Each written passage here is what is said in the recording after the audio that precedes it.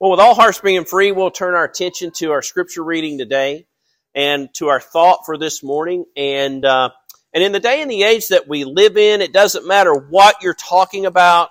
It doesn't matter if it's the news media or what have you. It seems like just there's so much in the world today that the whole sole point and purpose of it is to try to make you feel as isolated as possible, that you're alone. And we'd like to take for a thought this morning that you're not alone. Because it's easy for us to get down and to get dejected and think that there's nobody but us that is going through the things that we're going through. But I'm thankful that we have a God who's tempted in all ways as we're tempted, yet He is without sin. And that's the key differentiator. We are to strive for holiness. He is holy. We're going to take our reading this morning out of the book of Romans, chapter 11, verse 1 through 6. And as we go over there, we look at this verse of Scripture here. And Paul is getting into this example about, the people of God, of Israel, and some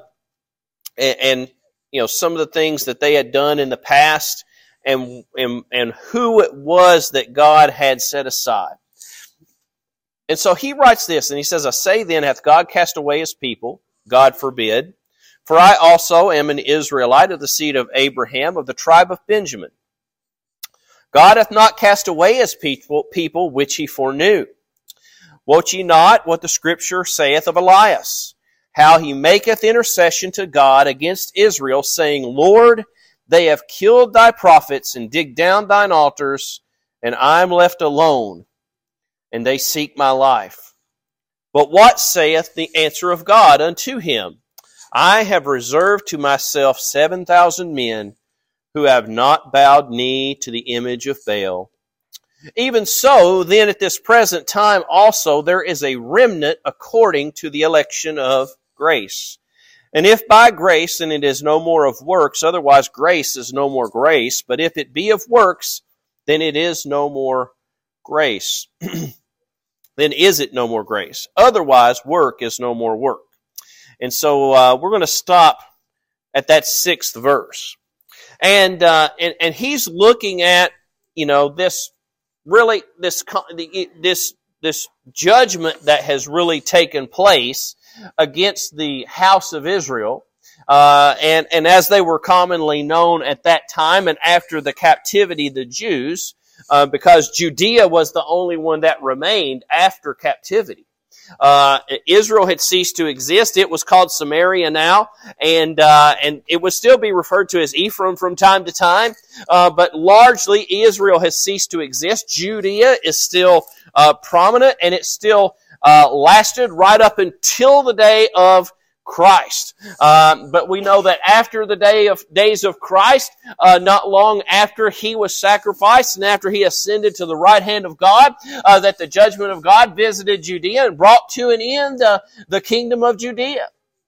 And so, Paul is lamenting in certain ways the state of Israel and the fact that so many of his brethren after the flesh have fallen away from God, and he's looking toward the redemption of them. And he says, hath God cast away his people which ye foreknow? Wot ye not what the Scripture saith of Elias? How that he maketh intercession to God against Israel, saying, Lord, they've killed thy prophets and digged down thine altars, and I'm left alone, and they seek my life. And that's the state that Isaiah had gotten into, isn't it? And we look at that over in 1 Kings in chapter 9. And Isaiah hears Jezebel. This is after Isaiah, in such a bold fashion, had made that challenge there at Mount Carmel to the prophets of Baal, that that they would prepare an altar and lay a sacrifice on the altar, and they would beg for their god Baal to send down fire to consume their sacrifice. And they cried and they cried and they cried to Baal, so much so that Isaiah started poking fun at him and says, well, maybe he's asleep, or maybe he's gone on a trip into a far country. Maybe he just can't hear you from where you're at. But I want to tell you here today that we serve a God who's near unto us at all times, isn't He? And He can hear everything that you have to say. He can not only just hear everything that you have to say, but He can hear every thought that passes through your head. That's how close that He is to you. But nevertheless, Jezebel rose her ire up against Isaiah. She got angry at Isaiah, and she had made a decision that she was going to have Isaiah killed. And so Isaiah, he goes from this period of boldness in the previous chapters to now he finds himself running away. And we read in the 4th chapter of the 19th fourth verse of the 19th chapter of 1 Kings. I'll spit it out in a minute. It says this, but he, meaning Isaiah, he himself went a day's journey into the wilderness and came and sat down under a juniper tree, and he requested for himself that he might die and said, it is enough, O Lord, take away my life. Isaiah was done fighting, wasn't he? He was ready to go. He understood what Paul meant when Paul said, I'm in a strait betwixt two, having a desire to depart. You know, here Isaiah is in Israel during the days of Ahab, and he's proclaiming the Word of God, and he's getting very few people listening to him.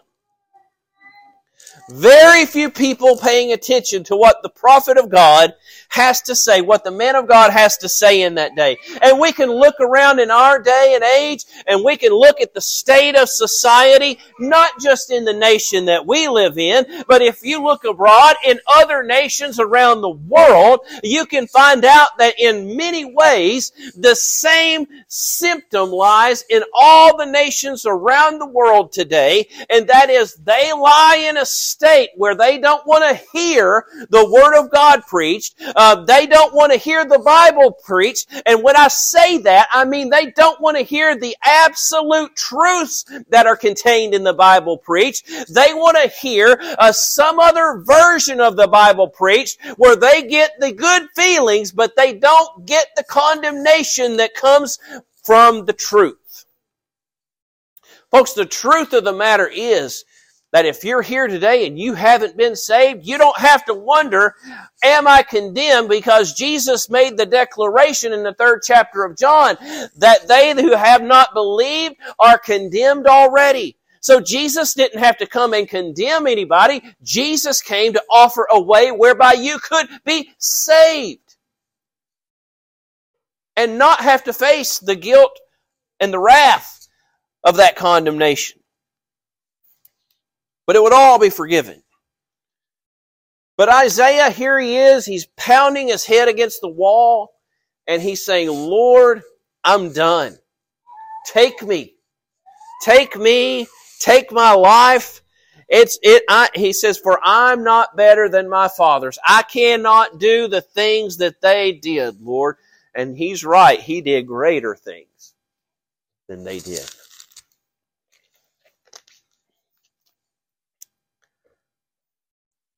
He just had a moment of weakness, didn't he? That happens when Satan tries to get your attention diverted and he tries to convince you that you're alone, that there's nobody else, that you're wasting your time.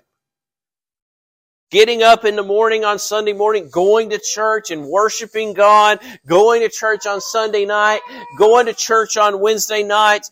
Satan wants you to believe that all of that's for nothing and that it's for a lie, and he can even persuade even some of the most righteous sometimes, can he, in a moment of weakness. Isaiah's looking around, he's saying, I just don't see the results. I'm proclaiming, Lord, and that's what it means to preach, is to proclaim. I'm proclaiming, but nobody is listening.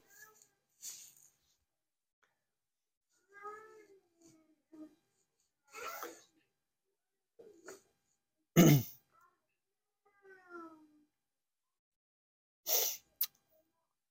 little later, he finds a cave in the 9th verse of the 19th chapter of 1 Kings. And he comes into the cave and he lodges there, and he's found this place of solitude. I finally found my quiet place.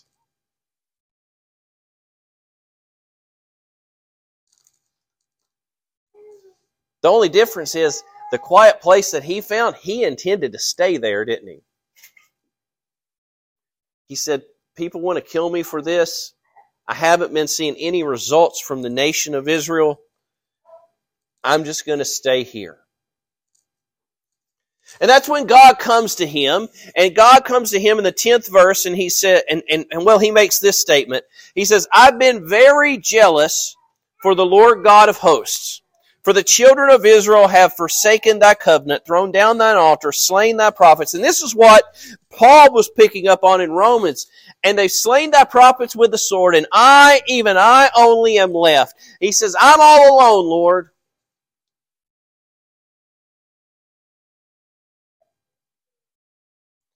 That's exactly the way Satan wants you to believe that you're in. That's the exact state that he wants you to believe that you're in, that you're all alone and that you can't do anything of yourself. And I want to say this, if you're just doing it of yourself, I want to agree with that statement.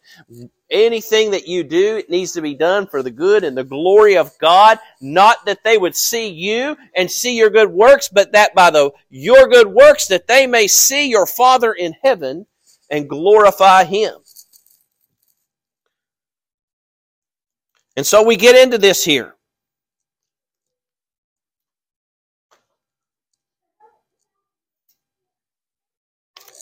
God comes to him in the 11th verse and he says, go forth and stand upon the mount before the Lord. And behold, the Lord passed by, and a great and strong wind rent the mountains and brake to pieces the rocks of the Lord. But the Lord was not in the wind. But after the wind, an earthquake, but the Lord was not in the earthquake. And after the earthquake, a fire, but the Lord was not in the fire. And after the fire, a still small voice. And we'll use that sometimes. But I tell you what, sometimes God speaks to us in a way that it calms those fears, doesn't it? You know, God manifested Himself in the wind and the earthquake here, and in the fire. And you know, those are miraculous ways that He presents Himself, isn't it? But none of that calmed Isaiah. God comes to you in a way when you are torn to pieces. He will come and He will calm the waters, won't He? Just the same way that Jesus stood there and said, peace be still, He says, calm down. See, it wouldn't have done God any good in that moment, in the state that Isaiah was in. If he'd have been in any of those other things, it would have just exacerbated the state, wouldn't it? And God comes to him in a still small voice. In other words, He comes to him and He comforts him in his grief and in his anxiety. And He says,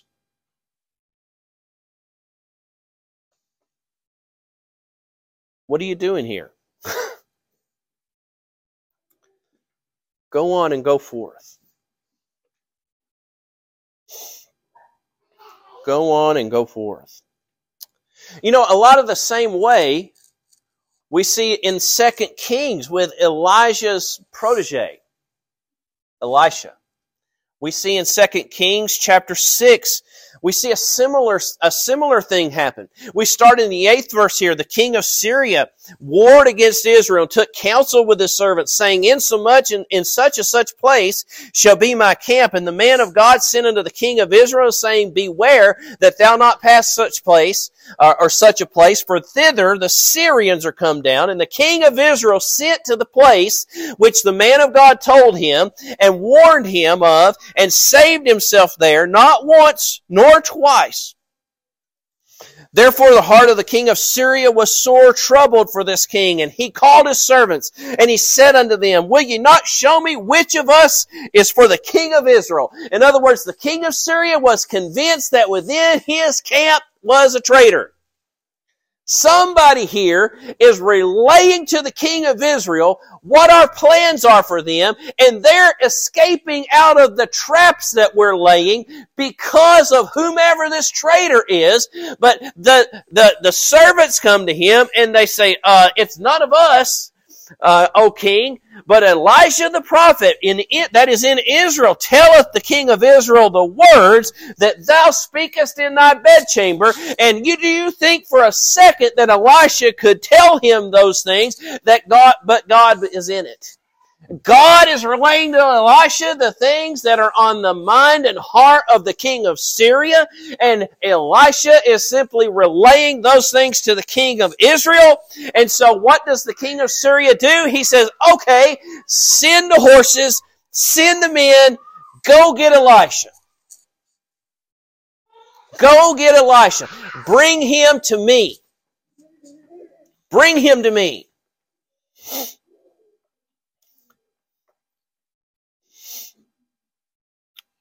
Where is he at? He's in Dothan. So he's in Alabama. Man, I thought that would catch more people off guard.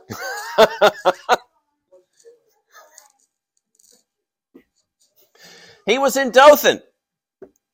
And so he sends his army to Dothan to get one man, doesn't he? All his horses, all his chariots. You go get Elisha, bring him to me. You know, here Satan again, he wants you to either think that you're alone and that nobody's listening to you, or he wants you to believe that you're outnumbered and it's pointless anyway. And so we see in the 15th verse here, it says, And when the servant of the man of God was risen early and had gone forth, behold, an host encompassed the city with horses and chariots, and the servant said unto him, Alas, my master, meaning Elisha, how shall we do? And he answered, Elisha that is, Fear not. You know, so many times our natural response and reaction is to get afraid, isn't it? It's a natural response. We have two mechanisms that largely gear a lot of our responses to things, doesn't it? It's the fight or flight symptom.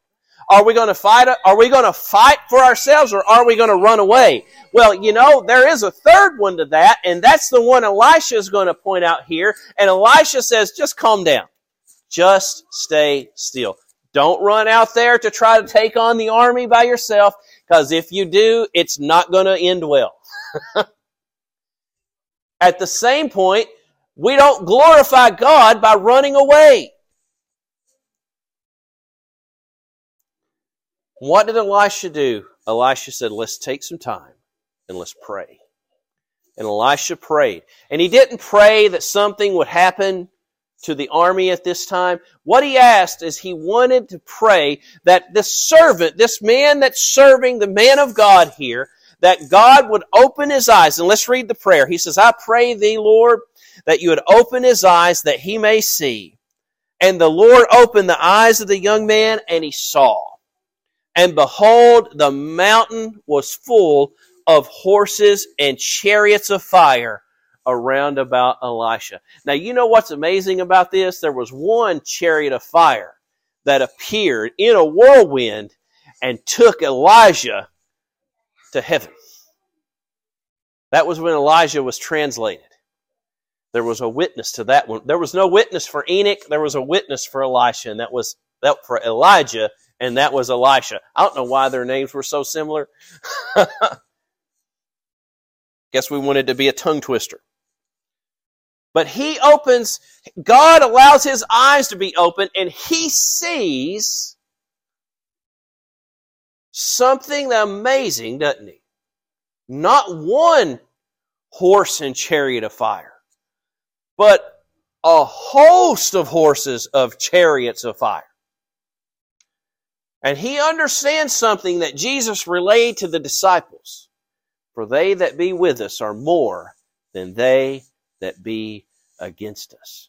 And it doesn't matter what it is that comes before you in your life. God's expectation is that we would never take the easy way out. There's no glory for God in taking the easy way out, is there? We could have run out there and fought, and we would have died. We could have run away, and it would not have been any glory to God, would it? But what happened? This man here has the scales removed from his eyes, so to speak, just as we read in the New Testament, and he's able to see something that he just never would have fathomed existed. And then they just walked right through the army. And not only that, but God blinded them, and He led them all the way into Israel, and then they fed them there and sent them away, and because of that miracle, Syria never again came after Israel. But look at what happened here. It was such this great thing that happened as a reminder that you're not alone. But those are things where, you have rulers that are coming after you as an individual. You have an army coming after you as an individual. You know what can be a lot harder sometimes is when your friends are coming after you as an individual. And we read about, that's the whole book of Job. The whole book of Job, for the most part, is Job's three friends coming after Job in a way where they're lifting up their self and they're putting down Job. And they're not being a friend to him, are they? We read in this 42nd chapter, this is after the Lord has upbraided Job because Job justified himself in the sight of God. And it says here in the 42nd verse that Job answered the Lord and he said, I know that thou canst do everything and that no thought can be withholden from thee. I mean, if there's a verse of Scripture that exists that should make us pause about how we do things on a day-to-day basis, that's it. And here's what I would like you to understand if you're here today, whether you're saved or whether you're lost. God's keeping record of everything that happens. And you're going to stand before Him one day and you're going to give an account of everything you have done. Every thought you have ever thought, every word you have ever said, every action you've ever taken. And that's sometimes amazing for us to understand. But you say, well, how can anybody stand before a righteous God that knows everything we've ever done, everything we've ever said, and everything we've ever thought? You can't without grace. You can't without the grace of God. You cannot stand before that sort of righteousness and that sort of omniscience without grace. And so we look at this, and he says, who is he that hideth counsel without knowledge? Therefore have I uttered that I understood not things too wonderful for me which I knew not. Hear, I beseech thee, and I will speak. I will demand of thee, and declare thou unto me. I have heard thee by the hearing of the ear, but now my eye seeth thee.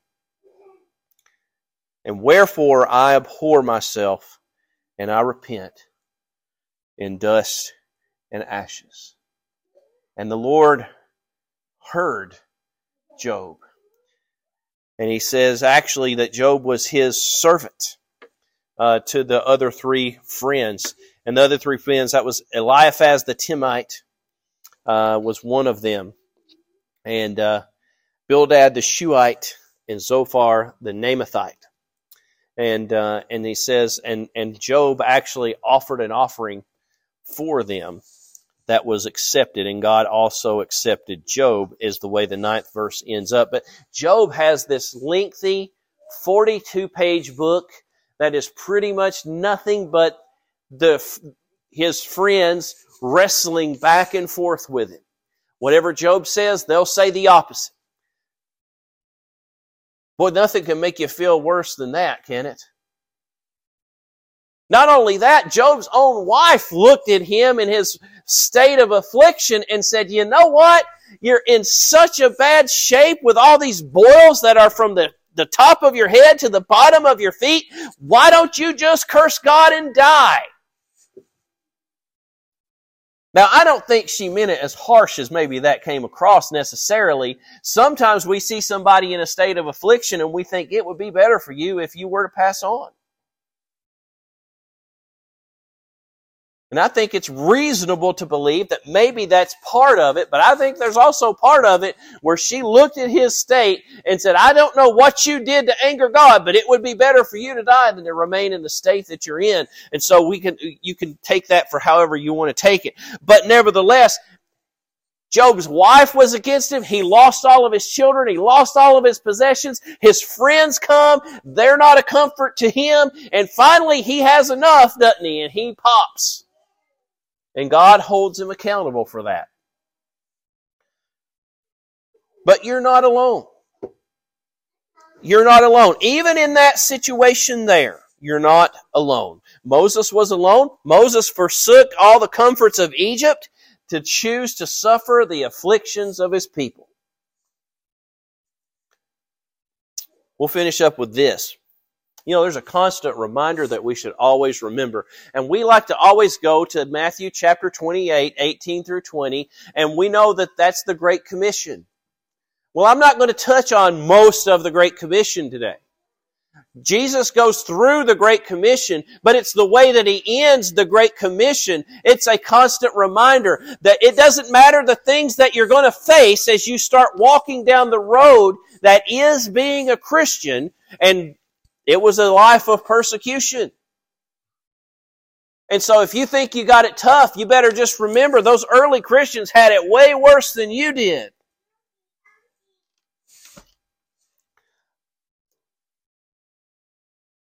We sometimes boil over just because we have trouble making it to service on time, don't we? Well, that's really nothing in the grand scheme of things. It seems like something in the moment, but it's really nothing. We should not, that's not to say we shouldn't be at the Lord's house on time. We should. We should strive to be that, but we shouldn't let it get us to such a bad place. How does he end the Great Commission? With a reminder, doesn't he? I am with you always, even unto the end of the world. Amen. That's the way he ends it in Matthew 28. Don't forget that if nobody else is with you in your afflictions or in your grief or suffering or whatever it may be, and when Paul wrote in Philippians 4:13 and said, I can do all things through Christ who strengtheneth me, what he means is I can endure every affliction that comes before me because of the grace of God and the love of Christ. But I am with you always, even unto the end of the world. Proverbs chapter 18, a couple more verses, we're going to close. A man that hath friends must show himself friendly. You want to have friends? You got to be a friendly person yourself, don't you? Jesus was an affable guy. He was easy to talk to. You ever get around those people and talking to them is like pulling teeth? They may be a really nice person, but, you know, at some point in time, if you want to have friends, you got to be friendly. It's real. I'd love to say life's harder than that, but it's really not. But then there's a reminder here in the 24th chapter, there's a friend that sticketh closer than a brother. You know, you may have a friend, he's more reliable than even your own flesh and blood. Well, you know what? There's a friend that's more reliable than your own flesh and blood, and he's reliable to the point that he was willing to suffer and die at the cross of Calvary, that you would be saved. Well, you can't have a friend greater than that. And Jesus said, greater love hath no man than this, that a man lay down his life for his friends. Ye are my friends if you do whatsoever I command you. Henceforth I call you not servants, for a servant knoweth not what his Lord doeth, but I have called you friends, because all things that I have heard of my Father I have made known unto you. You have not chosen me, but I've chosen you. Remember, it was the elect of God, and those that were, that 7,000 that had never bowed knee to Baal, that's what God used to lift up the spirits of Elijah. And here he says, you have not chosen me, but I have chosen you and ordained you that you should go and bring forth fruit. I'm telling you right now, it is a great thing that you got saved, but I want to tell you this morning, that God doesn't say that getting saved, that's enough. He says, you go and you bear fruit. Why? Because the fruit will tell you what kind of tree it is, won't it? The fruit will tell you if the tree is righteous or if it's rotten.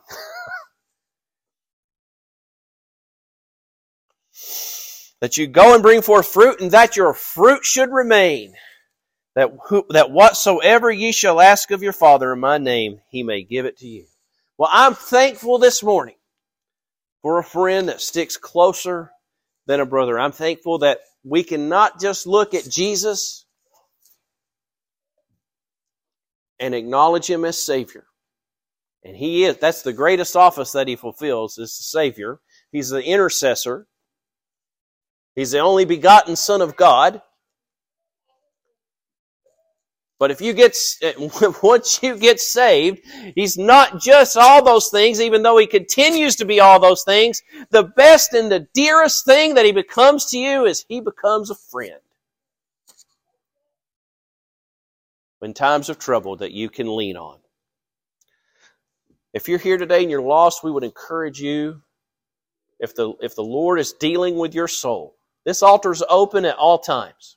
If you're here today and the Lord is dealing with your soul, we would encourage you to act on that conviction that God is working in your heart and seek the Lord for the salvation of your soul.